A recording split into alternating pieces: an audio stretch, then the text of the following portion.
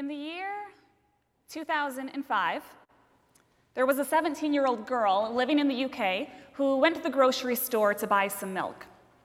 She went there, she bought the milk, she came home, and she was annoyed, she was bothered. She went to her dad and told him all about these teenagers that had been harassing her along the way. Right outside the grocery store, there were a number of 12 to 15-year-old boys that just wouldn't leave her alone. So she comes home, she tells her father, and her father is an innovator.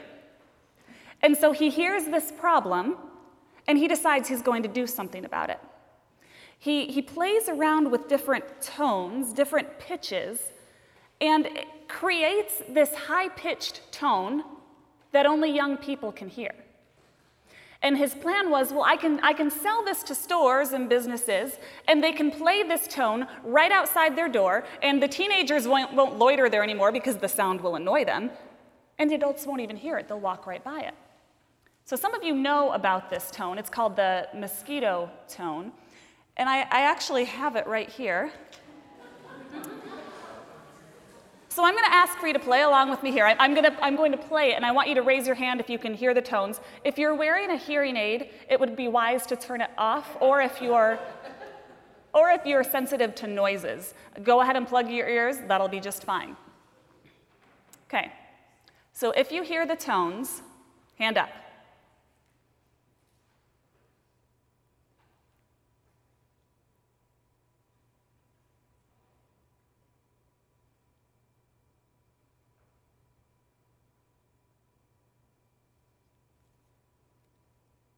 First, I'm going to turn my phone on. You're like, I didn't hear anything.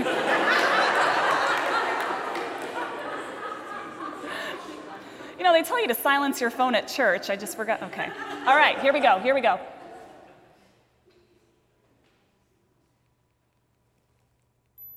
Okay. No, oh. You're... All right, okay, and...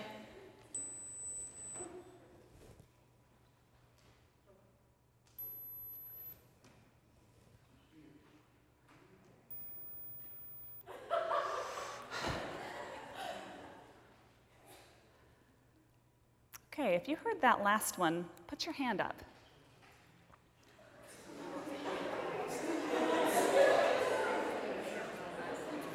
The only reason I knew it played was because it told me on my phone. I was practicing this out in chapel, and I was like, is it working? I don't know if it's working. I had to call young people in here to help me with it. Here's the point, teenagers.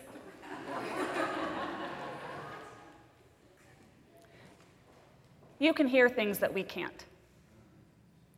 And I mean that physically, I mean that metaphorically, I mean in every way imaginable. You can hear things that we can't. I mean, we heard all about that here with Samuel, right? Hearing things that Eli is not hearing. If Eli wants to know what the Lord is gonna say, he's got to go through Samuel. We see snippets of this throughout history.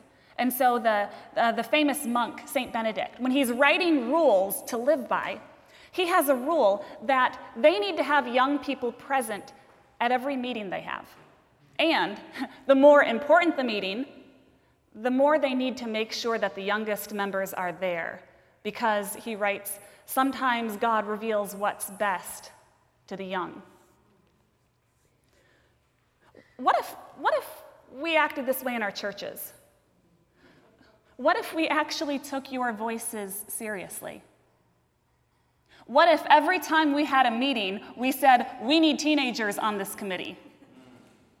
Board meetings, strategic planning committee. The more important the meeting, the more we need a teenager present. Now, those of us who have been to these meetings are probably going, well, they're going to be bored out of their mind if we bring them into these meetings, and maybe that's why they're boring, because we don't have teenagers there. You throw teenagers in the mix, it is not going to be boring. But boredom isn't the problem here. The problem is that we don't take you seriously. And for that, we need to apologize to you. Because sometimes us adults, we We can tend to patronize the things that God intends to be prophetic. So we bring you into the meeting, and instead of really hearing the words you say, we think, oh, isn't that sweet? They're playing grown-up. And we're patting ourselves on the back because we've got you here. We patronize the things that God intends to be prophetic. So we patronize you when we say that you're the future of the church. You're not the future of the church. You are the church. If Jesus said that yours is the kingdom of heaven, then I'm pretty sure the church is yours too. It's not like Jesus said, theirs is the kingdom of heaven, and when they grow up, they'll inherit the local church too. It doesn't work that way. We patronize you every time we hear a story like the one we just did about the children coming to Jesus. Every time we treat that like a children's story, we're patronizing you.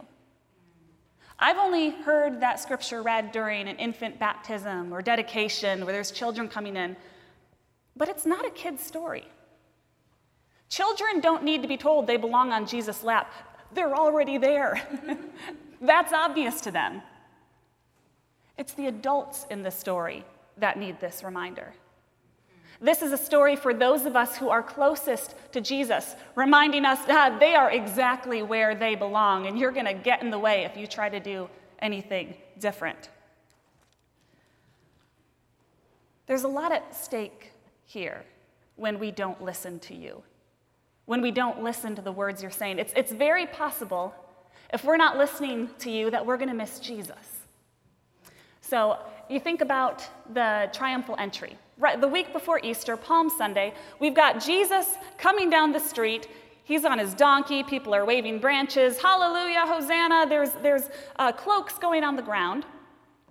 And then Parade Marshal Jesus goes rogue then at the very end and starts throwing over tables, starts protesting what's going on there in the temple. And then we get this verse in Matthew chapter 21:15. Listen to this. So he's just thrown over the tables, and then we read, but when the chief priests and the scribes saw the amazing things that he did and heard the children crying out in the temple, Hosanna to the Son of David, they became angry. So when Jesus starts off, he's got the adults, he's got the kids, he's got everybody there cheering for him. But by the time we get to the end of the story, it's just the children. Somewhere along the way, Jesus scared off the adults. The children are hearing things that we're not hearing. The young people are seeing things that we're not seeing. And if we're not paying attention to them, we're going to miss Jesus. So, teenagers in the room, I have good news and I have terrifying news. The good news is that you can hear from God, and we need your voice.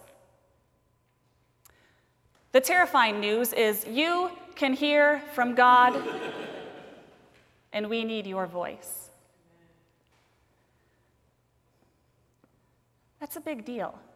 It's a heavy responsibility, and we have you here because we're asking you, teenagers, to take this seriously, to believe that you can hear from God, to believe that we need you to speak into our lives. Some of you might be sitting there thinking, well, God doesn't talk to people like me. I don't hear that kind of thing. Maybe when I'm older, this isn't for me. But the same Spirit that raised Jesus Christ from the dead is in each one of you. It's not something you get when you're older. It's not something you unlock when you get to a certain level. There's no Holy Spirit Junior. The same Holy Spirit that took a dead, lifeless body and brought it back to life, that Spirit is in you. And we're going to ask you this week to believe it, to take this charge seriously, to have fun, to make friends, but listen to the Lord, because we need you. We need to hear what you hear. We need to see what you see. We're going to pause for a moment of prayer. Those of you who are under the age of 18, I'm going to ask for you to pray with your palms up like this. Just hold your hands out, just as a symbol of, God, I want to receive whatever it is you want to say to me. It's okay if you don't believe it yet. You can put your hands up and say, oh, okay, Lord, if you've got something, I'll take it, but I don't think you... That's okay. And then those of us that are over the age of 18, I'm going to ask for us to go like this. Just to remind us that we're not the ones with all the answers, that we are going to be tempted this week to try to take control of things that we know we do well. And this is just a symbol of, Lord, I surrender even my own wisdom to you. Will you join me in prayer?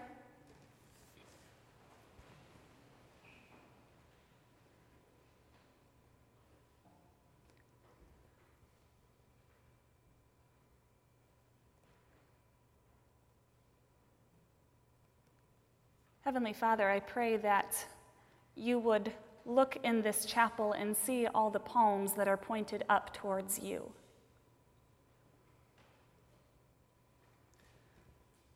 Lord, will you please surprise us? We say that you're present. We say that your Holy Spirit is active and at work. But Lord, would you give the young people here the faith and the ability to hear what it is you might have to say to them? And then, Lord, will you give them the courage to actually say it and to keep saying it and saying it and saying it until we listen? And Lord, I pray too that they would experience the joy that takes place when the Holy Spirit speaks directly to our hearts. And Lord, I pray for those of us whose palms are pointed to the ground.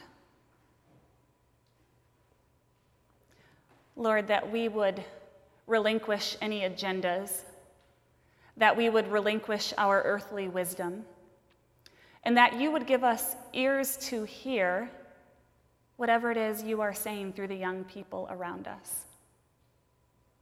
I pray, Lord, that at the end of these days together, more than a good idea, Lord, we want to leave with the knowledge that you have been present with us. And we pray all of this in the name of the Father, the Son, and the Holy Spirit. Amen.